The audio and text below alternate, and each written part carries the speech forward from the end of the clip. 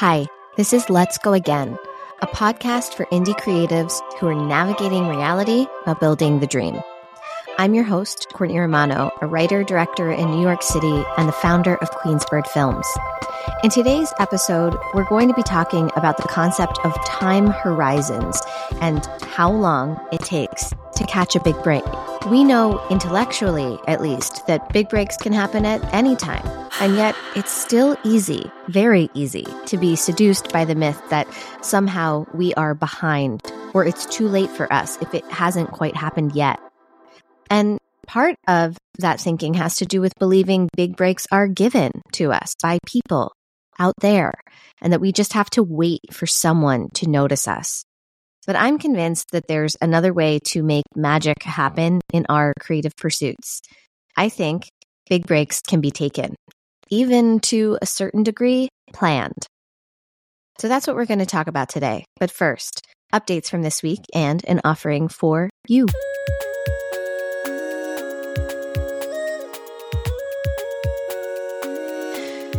So for this week's What I Worked On, I wanted to kind of do it a little bit differently. I feel like a lot of times I'm telling you my emotional state of being with the work.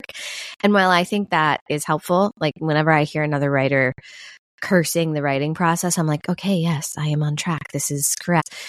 I also think it's kind of helpful to list out the things that people are actually practically doing from moment to moment in their week. So that's what I'm going to do in this section today. You may or may not be aware of this, but Queensbird Films actually has two podcasts. This one, Let's Go Again, obviously, and then the Breakdown, which is the one that I started in 2020 to help me build a community and an audience around the things that I was making by talking about how I made them. And this last season of the Breakdown, this is season 3, it was all about how we made Kinsley Versus, my web series that premiered this year. But we also ended up having a few bonus episodes with other filmmakers who have done amazing things. All that to say, that is running parallel to this one. And that was a lot of the work that I did this week. I also, as I told you last week, have been working on this partnership that I think might be going live when this podcast goes live, or at least around this time. It should be coming out soon. Another sort of package, I don't know if you call it a package, but idea, workshop, rumination, manifesto, guide. Clearly haven't landed on the language for it, but of how to build an audience for an indie creative. I think a lot of times I see many people, myself included, when I'm doing postmortems and audits of myself, like not really getting the initial foundation laid first before trying to build an audience. And so I've tried to kind of condense my, over a decade worth of working for startups and small businesses in the marketing department and the content department and the strategy department. I've tried to condense that into a something, and I'm working on that right now. And I hope that will be something that I share soon, because I think we are entering this zone and this time in 2023 going into 2024 where building your own audience is actually the only pathway. I mean, look, that's a bold statement. I don't know if I can stand behind that statement from 5 seconds ago. It's never the only pathway. But do I think it is a really viable pathway for a lot of indie creatives who want to retain control over their creative work and also have a business? Yes, I do. So I've been working a lot on that kind of like thinky stuff with that part of my brain. And then I've been watching a lot of documentaries that have to do with my feature, the general broad strokes idea of the feature. So I've been letting that happen. As if you've been tuning in, the sleep regression with my little baby son is still sleep regressing. So, we're doing the best that we can. I've been editing and writing and creating these things while letting the soup of my imagination brew. And that's where I am this week.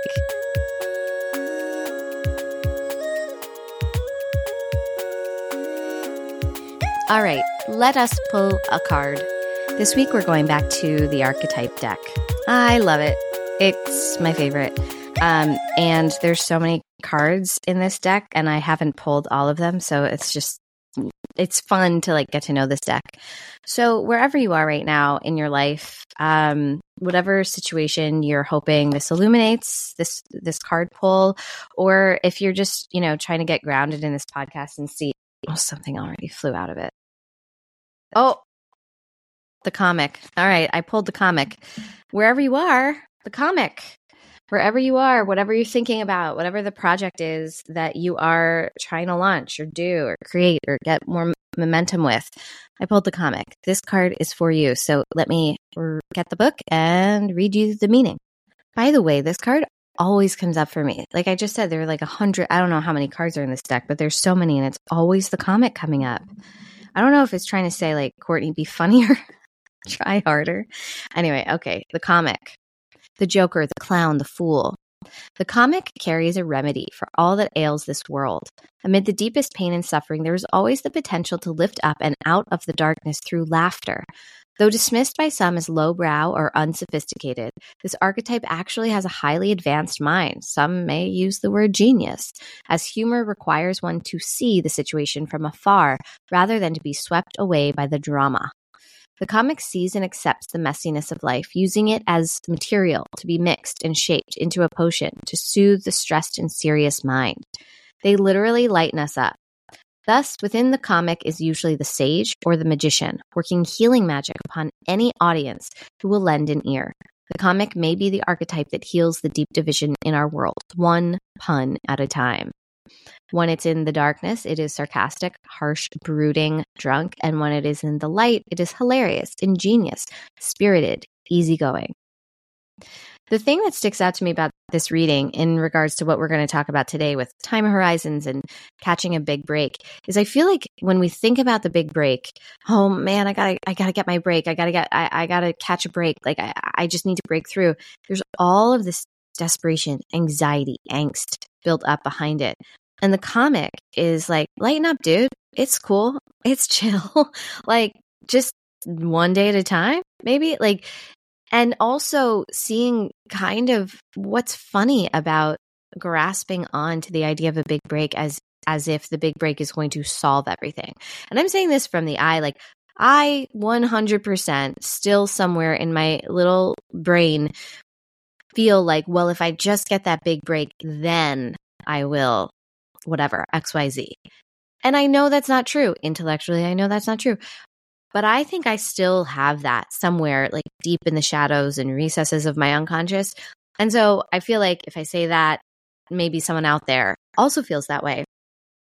And I think the comic is really trying to get us to see that it can be lighter than that. It can be more fun than that. It can be more playful, and there can be magic, and there can be a little bit more freedom and possibility and spaciousness in just thinking about, look, your career is long if you're lucky. So let the ebbs and flows come and have a sense of irreverence when it comes to trying to make it. Don't grasp so hard. Be a little bit more, have a little bit more of a light touch. So that's what I got out of it. I wonder what you got out of it. Sometimes I really wish you could just talk right back to me into my ears. All right, so the comic. Let's let that set the tone for today's episode, all about catching your big break and time horizons.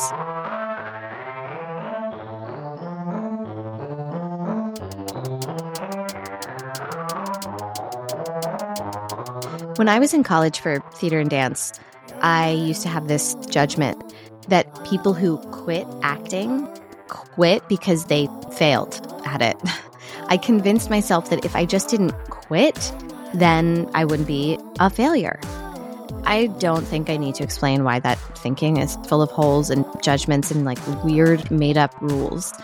I went to a liberal arts college. I got a BA, not a BFA. We did not get the fine arts. We just got the regular old arts. And there were a lot of my post-collegiate professional peers who were showing up with BFAs. And everyone else that I was auditioning with had this specialized BFA where they were hyper-specifically trained in musical theater, in the technical, strategic information about musical theater. They were singers who would specialize in the mix between head voice and belt at around an F or F sharp. Like that was their sweet spot. And that F or F sharp was what got them in every audition room. And here I was walking into an audition with like a very clumsy book of songs I put together myself, a facility for dance composition, and an education in 18th century drama and feminist theory, like among a lot of other things. But no one's like really pulling you, into an audition room to talk about 18th century feminist dramas. They're really looking for that F sharp mixed belt. So even though I had an education that taught me to be a sort of creative generalist, living in a culture that so much prizes specialized, tangible, marketable skills that could then translate into tangible achievements, that convinced me that I must do one thing and do one thing extraordinarily well in order to make it. At the time, making it for me consisted of a Broadway debut, a Forbes 30 under 30 list, and placing a sell-by date on specific milestones and achievements that I actually had no control over. And during that time, I think I knew it was a racket. I think I knew I couldn't just achieve those shiny things out there by a certain date because I knew I was only in control of so much. Someone would have to bestow those achievements upon me. And I didn't leave school with money or connections. I didn't go to a private high school with a bunch of famous alumni. I didn't grow up in a town where I could, brush shoulders with a variety of mentors. It was always just me, hustling and trying so very hard and knowing that this particular game I was playing was not mine and I would not win. And yet I categorized changing the game as failing. Can you imagine thinking changing is failing? And I do have some love in my heart for Passport because she was really steeped in a culture that was obsessed with young, early, major wins. And the culture, which I still think exists today, although I do see it slightly changing, pushes this myth around big achievements as if it's some kind of indicator of inner brilliance. Well, there are clearly so many people who have oodles of brilliance seeping out of their pores, and yet no access to the media or industry leaders or like a PR firm that bestows recognition. Aditi Juneja said it best in her article for Vox. She was on the Forbes 30 under 30, and this is what she had to say about that list. Lists like these, which fetishize achievement, particularly at a young age, erase the privilege and access that allow some of us to take career risks and be entrepreneurial in ways others can't. They diminish the hard work done by people in more challenging circumstances and add to the myth that if you just work hard enough, you can pull yourself up by your own bootstraps. They ignore that some people have neither boots nor straps. So, even if the winners of these special achievements, the people on the 30 under 30 and getting these awards, even if they even recognize that there is a myth surrounding these things, that there's a fallacy in believing that only the very young can be impressive, why do we believe this myth? If I'm interrogating my own mind, and that's pretty much what this podcast is, then maybe my first answer is that the myth about big breaks happening to the very young and very specialized was so embedded in my own mind because it is not easy to hang out in the unknown liminal space. If I reach my goal by age 25, then great. I'm a success. That's settled. As if once you catch your big break, then that's it. That's the end of the interrogation. That's the end of growth. That's the end of change. As if catching a big break means all the answers about life will now be revealed. In some ways, my goal when I left college, which was to be on Broadway within 3 years, my goal basically said, I want a short career. I want to peak early. I don't want time to grow. I am not playing the long game. It was, very Veruca Salt. I want it now. I didn't expect or plan for change. I expected and planned for a big break and then assumed that big break would mean that everything would stay the same forever and ever, and I'd be on Broadway forever and ever, bopping from show to show forever and ever, and be happy with that. forever and ever. When I stopped auditioning, I started writing a book, and I remember believing, this is it. I'm an author now. Until I decided, I'm a screenwriter now. Until I decided, I'm a director now. You get the point. And while my younger self would judge all these shifts in directions as terribly messing up, these changes in direction are very natural, very human, very science, and very nature. Nature changes all the time. To quote Future Island, seasons change. What we ignore or fail to realize is that the change itself is stability. It's actually a concept called allostasis, which is a concept originating in neuroscience that means stability through change. Basically stating that the only true way to feeling stable is to allow yourself to keep changing. That liminal space that I feel like I was so afraid of was actually the stability. There was a guest essay in the Times over the summer by Brad Stulberg, and in it he says, adopting an allostatic outlook acknowledges that the goal of mature adulthood is not to avoid, fight, or try to control change, but rather to skillfully engage with it. It recognizes that after disorder, there is often no going back to the way things were, no one form of order, but many forms of reorder. Via this shift, you come to view change and disorder not as something that happens to you, but as something that you are working with, an ongoing dance between you and your environment. You stop fearing change, which is to say, you stop fearing life. I think the underlying question then is this. If I keep changing and shifting, am I losing my chance to make a big impact, to catch a big break? Will I dilute my chance at a great career in the arts if I just keep bopping around? If you are an indie creative who feels like a creative generalist with a lot of interests and a lot of ideas and a lot of changing inclinations, and you still want that big break to come, you want to make a huge impact, guess what? Life is actually set up for that to happen. You're not lost. You are, in fact, doing the dance with life, staying in the game. And my argument is going to be that shifting and staying in the dance is how to catch a big break. And so now I'd like to direct our attention to the concept of time horizons.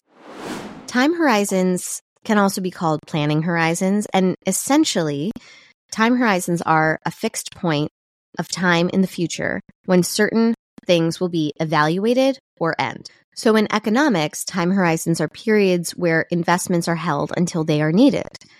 They can vary according to the investment goal, so they can be short horizons or long horizons, and they vary according to the time by which you begin investing. So the longer the time horizon, the longer the power of compounding has to work. So for instance, if you're going to put money into an IRA or some other, high interest savings account, you could save for 5 years and have enough to take a really nice vacation when you take it out, and that would be a short time horizon. Or you could put it in for 30 years and take it out at a long time horizon for retirement. And when it is a long time horizon, the compounding interest is significantly, exponentially higher than the short time horizon. Needless to say, if you have the wrong time horizon in mind for your retirement, of course you're going to fail. You can't put away for 5 years and then think you're going to still be at the same place that you could be in 30, because interest compounds the longer you save. Compounding interest happens in our careers too. If you're a creative generalist, trying out a bunch of creative mediums, getting deep into different ideas, testing out partnerships with a wide variety of people, these are actual investments that you're making. But if each time you make that investment, you're taking it out and evaluating what has happened in a short time horizon, you're missing the compounding effects that will show up later in the game. For instance, if you are making an investment by, let's say, learning how to write a screenplay, please don't judge your potential outcomes by the first screenplay. The first screenplay is merely the first $100 you're putting into the savings account. You need a longer time horizon to know how much that $100, that screenplay, can compound. And what you don't know is how your writing will change, what producers you might partner with in the future, what topics you'll be interested in 5 years from now, how that merges with what's happening in the media landscape and the cultural landscape, how you might gain a new skill, maybe in personal essay writing that somehow impacts your screenwriting. All of this is to say that these investments you make over time will compound upon your initial investment of writing your first screenplay. And you need the right time horizon to evaluate how it's going. We can look at a case study of Ava DuVernay, the filmmaker, director, entrepreneur, to see how this has worked. And obviously, this is going to be a quick breakdown, and I hope you take it with a grain of salt because I obviously don't know her personally, but this is what I've gathered from the internet. So her first investment was working in a PR firm for about 10 years or so. So she had her own PR firm as well before she even picked up a camera. So her first investment was entrepreneurship, leadership, probably a lot of connections, collaborating, and like probably some solid financial gains. Investment 2, she made her first short film in 2005 at 32 years old with $6,000 from savings. So that compounded that first investment with a new medium. She went from PR to, let me try filmmaking. Investment 3 was she studied filmmaking through documentaries because they were inexpensive. So now she's compounding investments 1 and 2 with new knowledge, new learning, and trying to make documentaries because they're cheap to make, and seeing how much she could learn from just doing some of that work. Investment number 4, she directed her first feature 5 years later. So she spent about 5 years learning, and then she directed I Will Follow, which wasn't, huge on the radar of a lot of people, but it compounded investments 1, 2, and 3 and took a big swing at a bigger project, which was doing a feature. So maybe the first 3 investments were like her $100, and maybe you could say, this first big swing is putting $1,000 into the savings account. Investment 5, she did a second feature. So compounding everything before, putting more investment in. And then investment 6, finally, she did Selma, her third. And that's what got her noticed on a larger level about 10 years later. So she was constantly making these investments. And it wasn't like one just built off of the other. They compounded. You can see how a slow start, 5 years where like really not too much is happening to the outside world. And then she's got 5 years of exponential growth on the other side of that. But those two parts are working together. The years that no one sees and the years that start to get attention are not unrelated. They are dependent on each other. You can't get those second 5 years without the first. And now she has this big deal with Ron Howard, and she has her production company, and she has this whole business for crewing up and bringing people of color onto set and really diversifying the field. I mean, it's a huge project that she has taken on just in that one wing, but then she also has the distribution and she's making films. I mean, she is doing everything, and I don't think she spent $6,000 of her own money to make her first short film with all of that in mind. I mean, maybe she did. Like, I don't know her. Maybe she did. But the point was, she has been in it for a long time horizon. And my guess is she's not done yet. Look, I don't think I'm saying anything particularly new here, but I do think it's something we have to repeat again and again to get us out of these mental myths we perpetuate in ourselves. It's so easy to spiral when we don't see the direct fruits of our labor, or we're feeling pulled in multiple directions. And while many of us are afraid of change, I would argue that most of us don't change enough. There is plenty of time for your big break. But remember, I'm saying this to myself, Courtney, remember, a big break is change. It's something different than what we've been doing. It's something new. As they say, every overnight success is 10 years in the making. 10 years of investment at the very least. So the best way to move the ball forward and break through the noise is making recurring investments that will compound. So let's do that now. We're going to do a horizon audit and then some forecasting. As always, you can pause this and journal as we go, or you can just listen to it and come back to it later. So first, let's do the audit. Number one, take a look at what you were working on 5 years ago. What was your main focus? What were your values? What were your challenges? And what skills did you use every day? Values, challenges, skills. Now look at today. What is your main focus? What are your values? What are your challenges? And what skills are you using every day? So you've got where you were 5 years ago and you've got where you are today. You've got kind of those two pictures. So now the last question in the audit, what skills or perspectives did you have to gain to be where you are now? For me, 5 years ago, I hadn't directed. And now I want to direct a feature. And the skills that I had to gain were figuring out how a set works, figuring out a lot of technical stuff, practicing with my short film, practicing with my web series, which was like, you could look at that as either a feature or 7 short films. I had to learn a lot about collaboration. I had to learn how to fundraise, how to market, how to build an audience, how to keep my head cool when there were so many fires to put out. Film festival. I mean, like, the list is really long, and that's just me off the dome. I'm sure there are more specific things, and I'm sure as you're thinking about this in your own life, you can come up with a list of 50 things that you've had to learn between then and now. So let's move on to forecasting now that we've done the audit.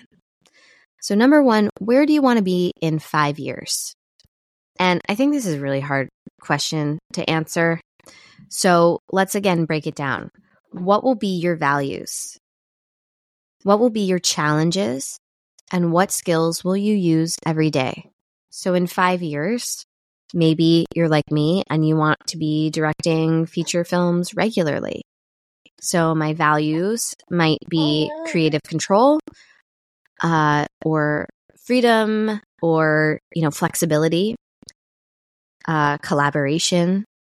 My challenges will be probably funding, as it always is, a challenge to fund a film, getting a film made, and the skills that I'll be using every day will probably be a lot of confidence, a lot of gusto, the skill of delusion. When you're trying to make art that is so big and needs a lot of money to be made, or maybe my skills that I'm going to be needing to use every day are scrappiness and ingenuity and a ton of creativity of how to get things made for less money. And number two, what skills or perspectives will you have to gain to get there? So maybe the skills that I need to get there is the ability to execute my work quickly and without a lot of money, or pitching myself, or just grow my confidence. So now the final question, and how we actually go about planning a big break. What are 3 investments you can put into your account to help you gain those skills? So if I want the ability to execute my work quickly and without a lot of money, then an investment I could make over the next 5 years would be to learn Final Cut or Premiere and learn how to edit. If I want to get better at pitching myself, maybe the investment that I make is in the next year, submit for 15 different grants. And finally, if I want to grow my confidence, maybe the investment that I need to make is to make a short film if I'm someone who hasn't made a short film before. So you can see how when you focus on not the outcome of like, ooh, I'm going to catch this big break from someone else out there, and refocus it on your investments, you're allowing the magic to happen. You're allowing the investments to compound. You can do a short film, or you can submit for 15 grants and know that that is going to do something for you. It is going to grow some kind of skill, even if you don't get the recognition from outside sources or the big break from outside sources. You're still moving forward, you're still compounding those investments. The last thing I'll say here that is sort of implicit, but I haven't said it yet, is that you're going to fail. You're going to fail. We all fail. And failure isn't final. And I know that sounds like it could go on a Nike shirt, and I apologize for that, but it's because it's true.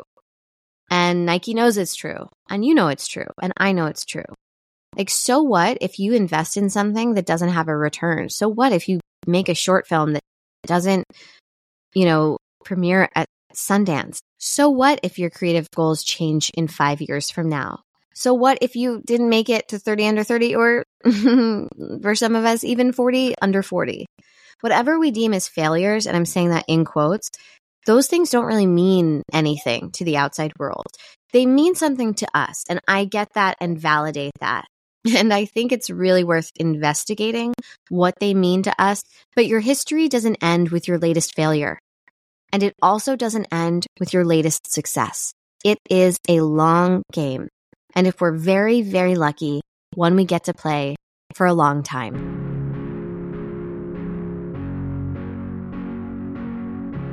Okay, that's all I got for today. And I'm so happy that you're here. If you liked the show or any of the shows, please rate and review us on Spotify and Apple Podcasts. Wow, it makes such a big difference.